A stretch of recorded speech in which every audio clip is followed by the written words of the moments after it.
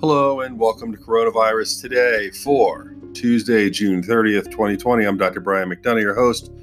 Right now in the world, 10,434,835 cases.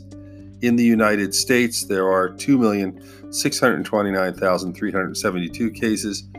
As far as deaths in the world, we went over 500,000 already, 509,779. In the United States, 127,322. This was a particularly bleak day in many ways. I think probably the biggest thing that we're seeing, which is very, very concerning, is that the outbreaks are growing across the country. The United States, averaged 39,750 new cases per day over the past week. That's as of yesterday.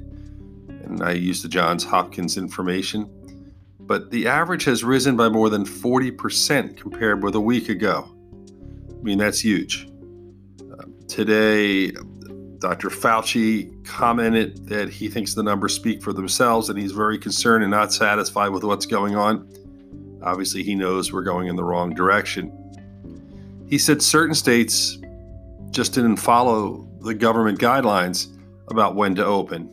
And as a result, we're starting to pay the price, and that's really important. And I think he made another important point. Like, you might be in a part of the country where there isn't a rise or you're feeling good about things, but in the United States, this isn't like going from country to country. If one part of the country has an outbreak, it's going to impact other parts of the country rather rapidly because people do travel and they move around. And even when you have quarantines put in place, it's really hard to regulate those types of things. But the bottom line here is that certain states went too quickly with regarding reopening and they skipped over some key checkpoints. If you remember, when the country was in shutdown in April, the White House published all sorts of guidance to help state reopen. They had a lot of ideas. Like, one of the biggest ones was that you couldn't reopen until daily new cases steadily fell for 14 days while you were ramping up testing and contact tracing and also increasing your hospital capacity. But because the guidance wasn't mandatory, certain states were far more aggressive.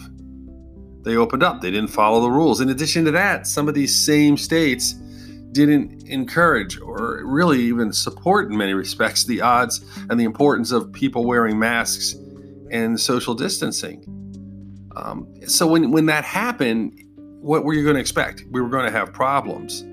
And the other thing is that there is a core group of people right now in the country who are really against the idea of science. They look at science as an enemy. They look at it as, cramping their style or maybe some sort of plot against them. And as a result, they refuse to wear masks. They refuse to follow any of the rules. And these are many of the people you see crowding into bars and having drinks and not social distancing and walking in crowds and doing those things. All of those things start to spread the virus. That's what we're seeing. But perhaps the most disturbing thing that came out of today was that Dr. Fauci said we may get to the point where we see 100,000 new cases a day. In other words, the United States is absolutely and positively doing a terrible job. And it's hard to judge everyone because some people are trying really hard and some people are very steadfast. But, you think about World War II and we hear about the Greatest Generation and read a lot of books about them and the courage to get the country to where it was. And these people were fighting a war and it was austerity and I can't even imagine what it was like. We're falling apart, not wearing masks, not social distancing. And I do get it. 40 million people out of work, companies are struggling, but the almighty dollar still is being put at a premium over people's lives.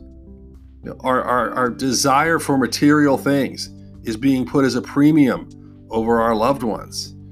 Our desire to show that we are able to do whatever we want and we want to look good and we don't want to be embarrassed by a mask is being put over our own lives. I think, for lack of a better term, we're really missing the boat here in all areas of society, from our leaders right on down to the core. And I'm afraid we're going to pay a very steep price before we figure it out. And I just hope it's not true. Please wash your hands.